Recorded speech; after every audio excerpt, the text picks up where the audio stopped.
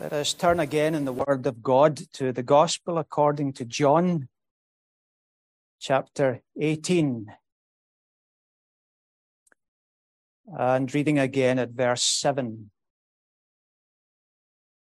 Then asked he them again, Whom seek ye? And they said, Jesus of Nazareth. Jesus answered, I have told you that I am he. If therefore ye seek me, let these go their way.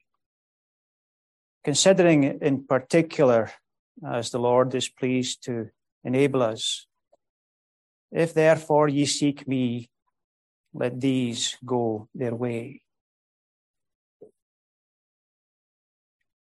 His hour had now come.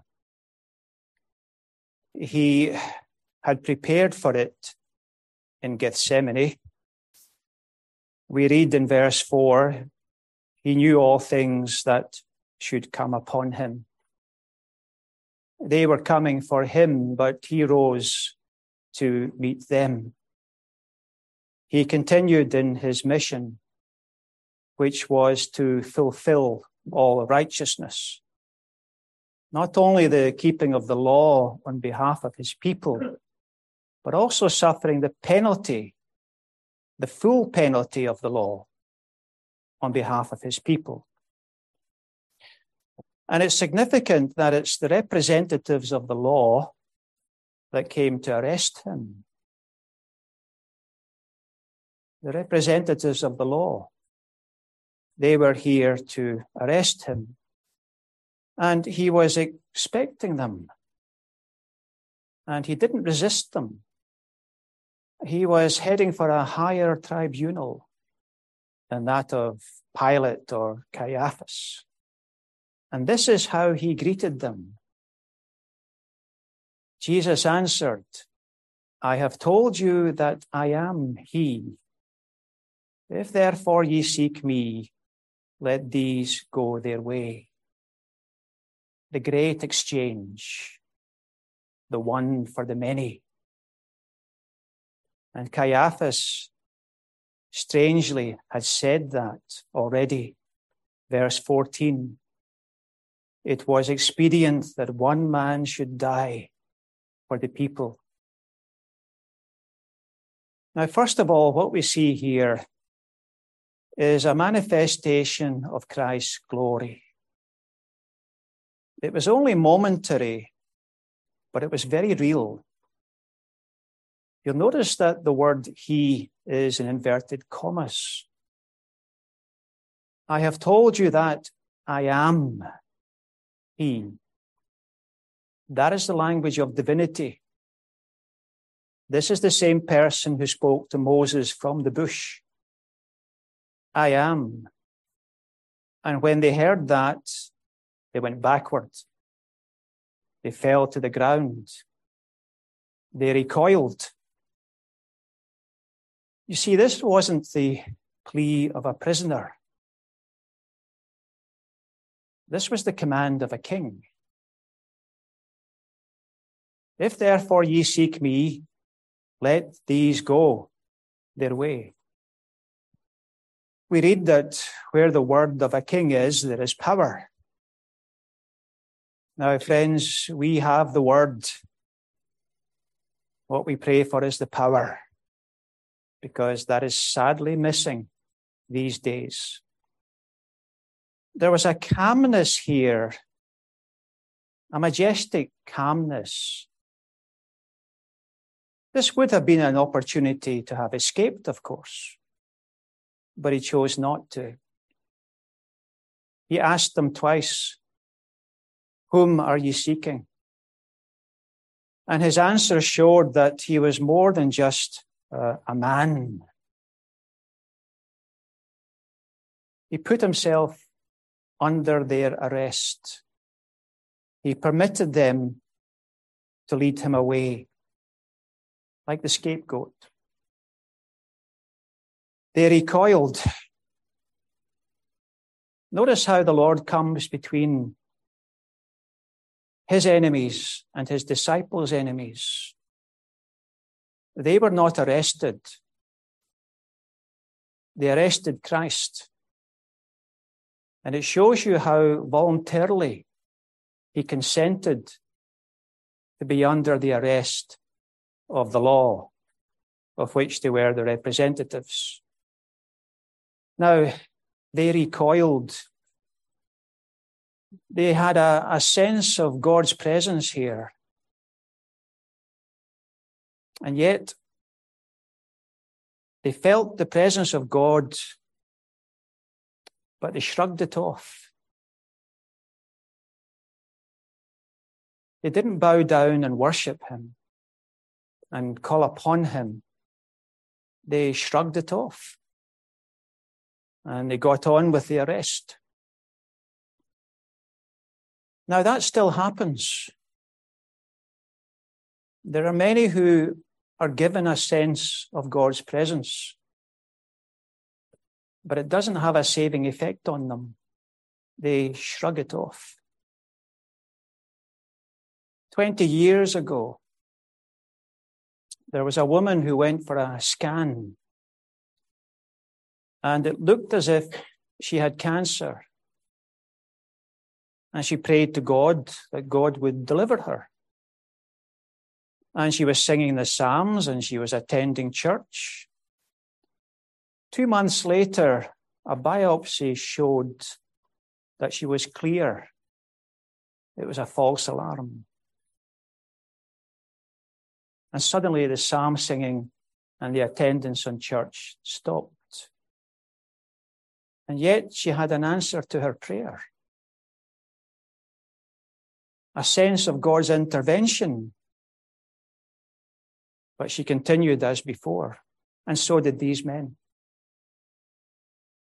And they were face to face with the Son of God. They heard his words, they felt his power, and they shrugged it off. Now, people might say, well, we never had an intervention from God. But surely you've had prayers which have been answered in some way. And it's not a case of praying for some sign and some great wonder. The very fact that you're alive today shows that God's power has gone forth in your life. The fact that he is keeping you alive.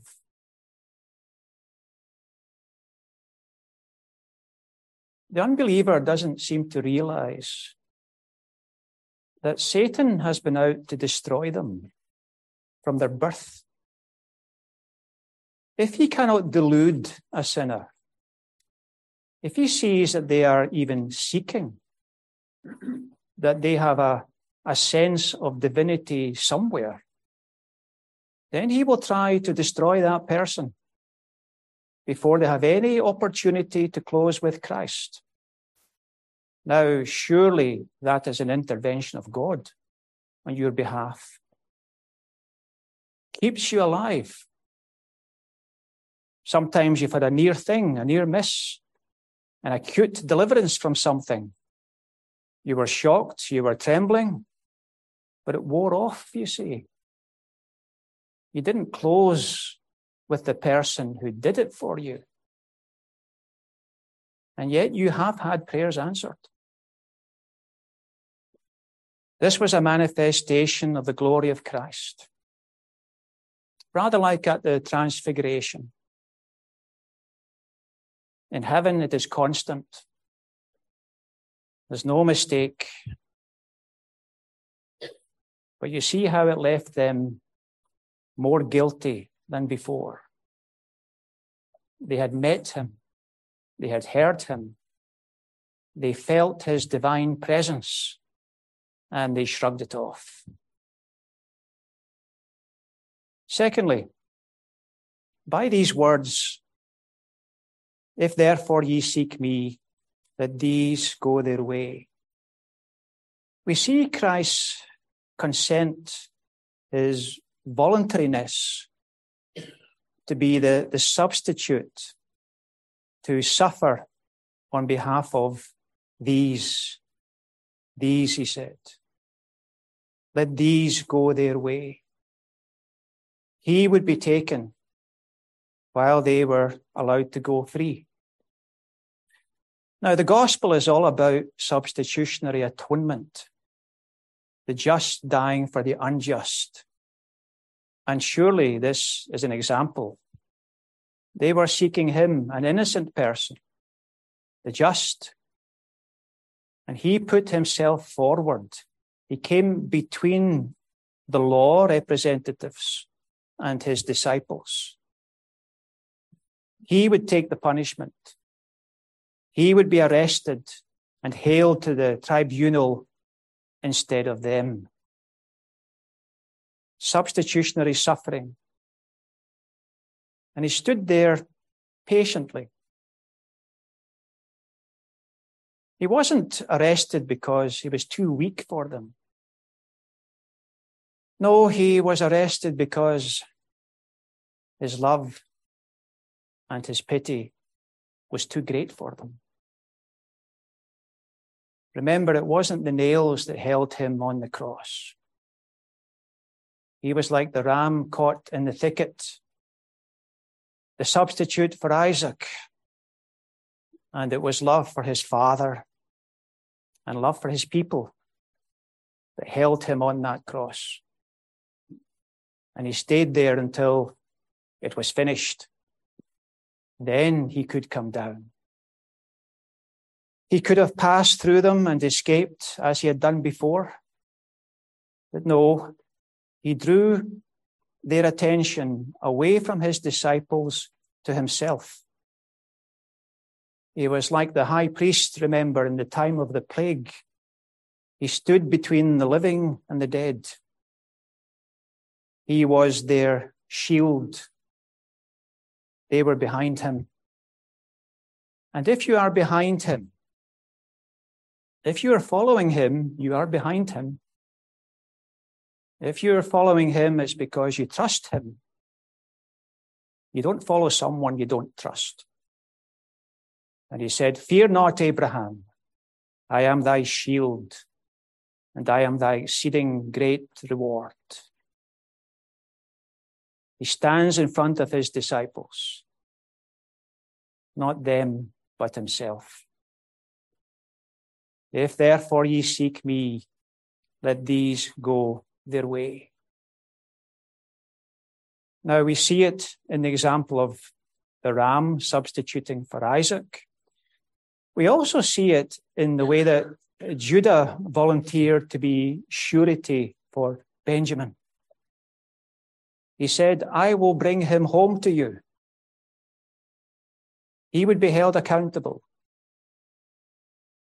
And the father laid this responsibility upon his son to bring his people home. And he said he would not lose them. Verse 9. Oh, they would be weak and cowardly, and that night they certainly were. But it's like Peter. "I have prayed for thee, that thy faith fail not."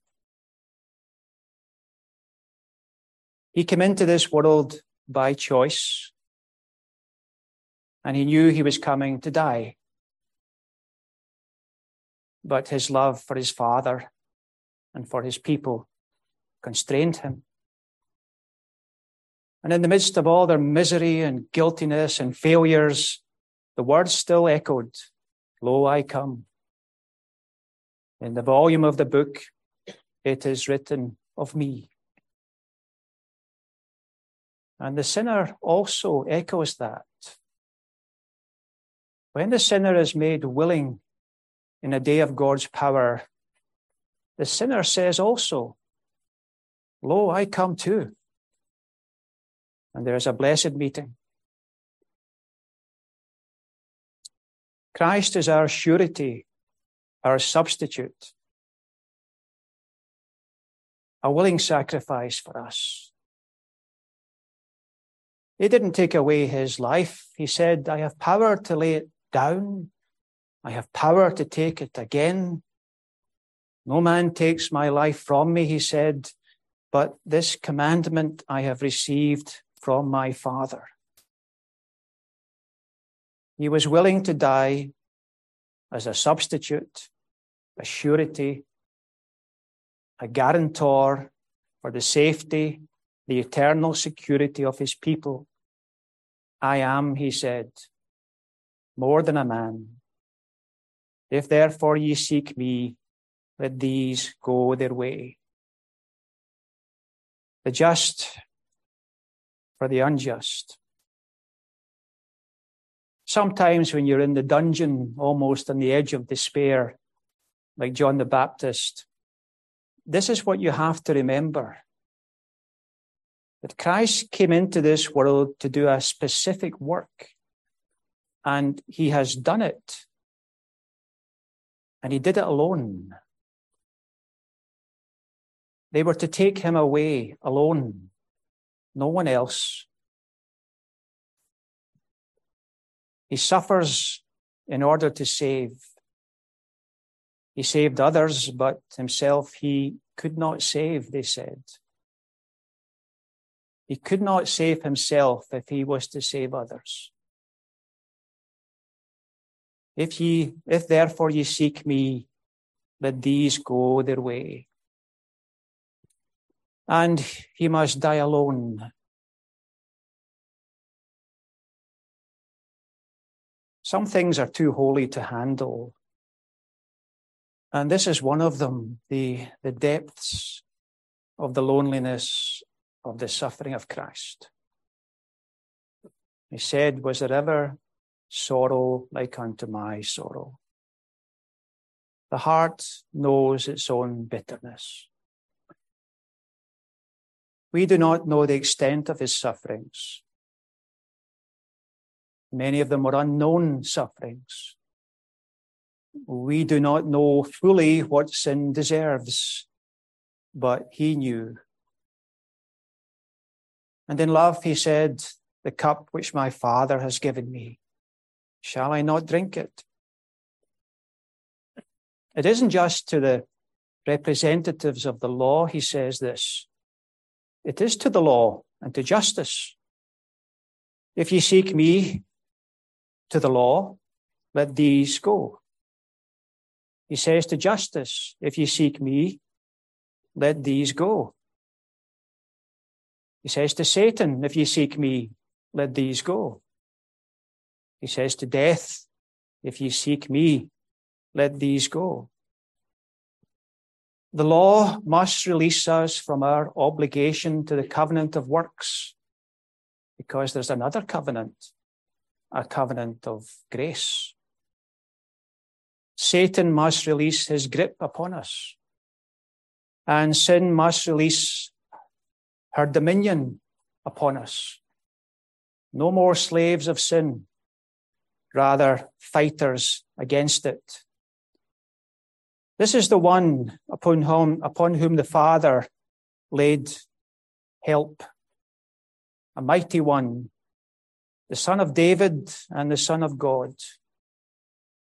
And it's rather like what David said, that he delivered the sheep from the paw of the bear and the lamb from the mouth of the lion. And Christ has taken us out of the jaws of sin and death. He stood between the living and the dead like the high priest. He is the shield of his people. That's what Isaiah is saying in Isaiah chapter 12. He said, O Lord, thou wast angry with me, but thine anger is turned away. How did it turn away from those who deserved it? Someone came in between. Fear not, Abraham. I am thy shield. And we hide behind Christ. David says, I flee to thee to cover me. One is taken so that many go free. His love was willing His death was voluntary. Let these go their way, he said. He said earlier that evening, ye are they who have continued with me in my temptations. And he was thankful for that. But now he must go on alone. Only he could go to that middle cross to save others. The loneliness of Christ in his sufferings. And yet, the Father could say, this is my beloved Son, in whom I am well pleased. Now, thirdly, he provided care for his people. They led him away, but he still cared for his people and watched over them. There's a reference to that in verse 9. But we also read this evening in Zechariah 13 that when the shepherd would be smitten, yes, the sheep, the flock would be scattered, but the Father said, I will turn my hand upon them. The Father would have his hand upon them. He would take care of them, as well as the Son and the Holy Spirit. We read this in John 10. None can pluck them out of my hands or my Father's hand, he said. The law must let them go. Christ gives them immunity, and the Father will care for them while the Son is arrested. Yes, there was a lot of failure and weakness that night, but he knew that. And his people are not perfect, but his care is. In Psalm 89, we read that although they provoke him and turn away from him, draw back in unfaithfulness, yet he says, I will not take my love from him. Those who are loved by Christ are loved forever. Those who are given grace have grace forever. He says, let these go their way. Now, what was their way? Their way was to wait for Christ. Confession of sin, no doubt, but they prayed to Christ. And Christ, who's God and man, continued to care for them. Indeed, he was the one that restored them back to the right way. And this way they were on, well, it's a way of triumph. They're still behind him. They still follow him. At this point, like Peter, a bit far off, but they would be drawn near again. He was still their shepherd, and despite all their failings, they could still say, Lord, thou knowest that I love thee. And it was a deeply penitent man who said that, not a perfect man. Their way will lead to an inheritance, to heaven, to be with him who loved them and gave himself for them. Their way was to receive all the benefits of what Christ was doing here and hereafter. Our response to this is to say with David, my times are in thy hand. I will turn my hand upon the little ones, he said. Feelings of failure, but still in God's hands. They knew they didn't deserve it, neither do we, but how they loved him for it. That despite all their failings and weaknesses, his love never wavered. His faithfulness never came short. Now, we, like the disciples here, We are surrounded by enemies in every age, every place. But these enemies of Christ here, they are all subject to the power of Christ as King.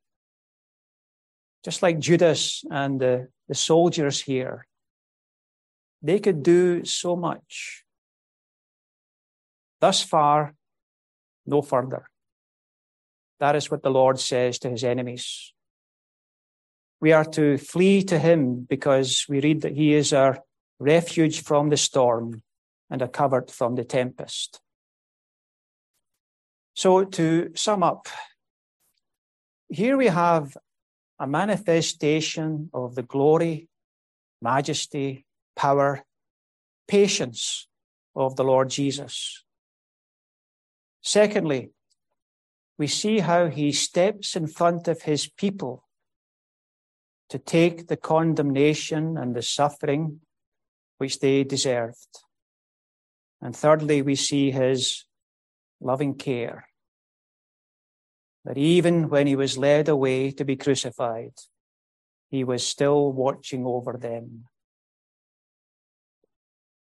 In these details, you see how Christ has made the way to heaven for sinners, and why he can say, "Follow me." The door has been opened for sinners. Now, it's all because of him that sinners are saved. Is anyone going to say they can do it alone? They can get to heaven by their own strength, efforts, works, faithfulness even. No, as the old poem said, all the fitness he requireth is to feel your need of him. The Spirit must empty you of all trust except in him.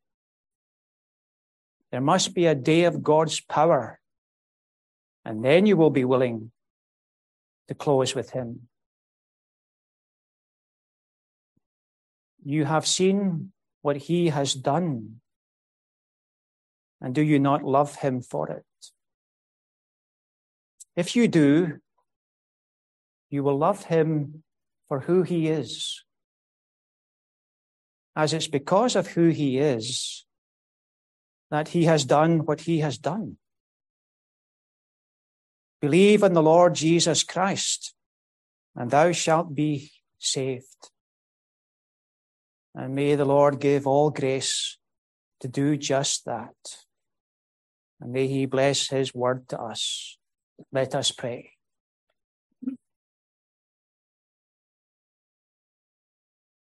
Lord, bless and pity us.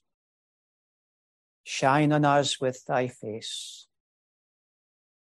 Enable us to walk in the light. And may the light of thy countenance give us faith, hope, love, comfort, help in time of need. We pray for all those who still see no beauty in Christ, that they should desire him, when he is the brightness of the Father's glory, the beloved of the Father, of the Spirit, and of his people. Blessed art thou. Blessed is he that cometh in the name of the Lord. And blessed are they who have come to him, trusting in that name, Christ Jesus. Amen.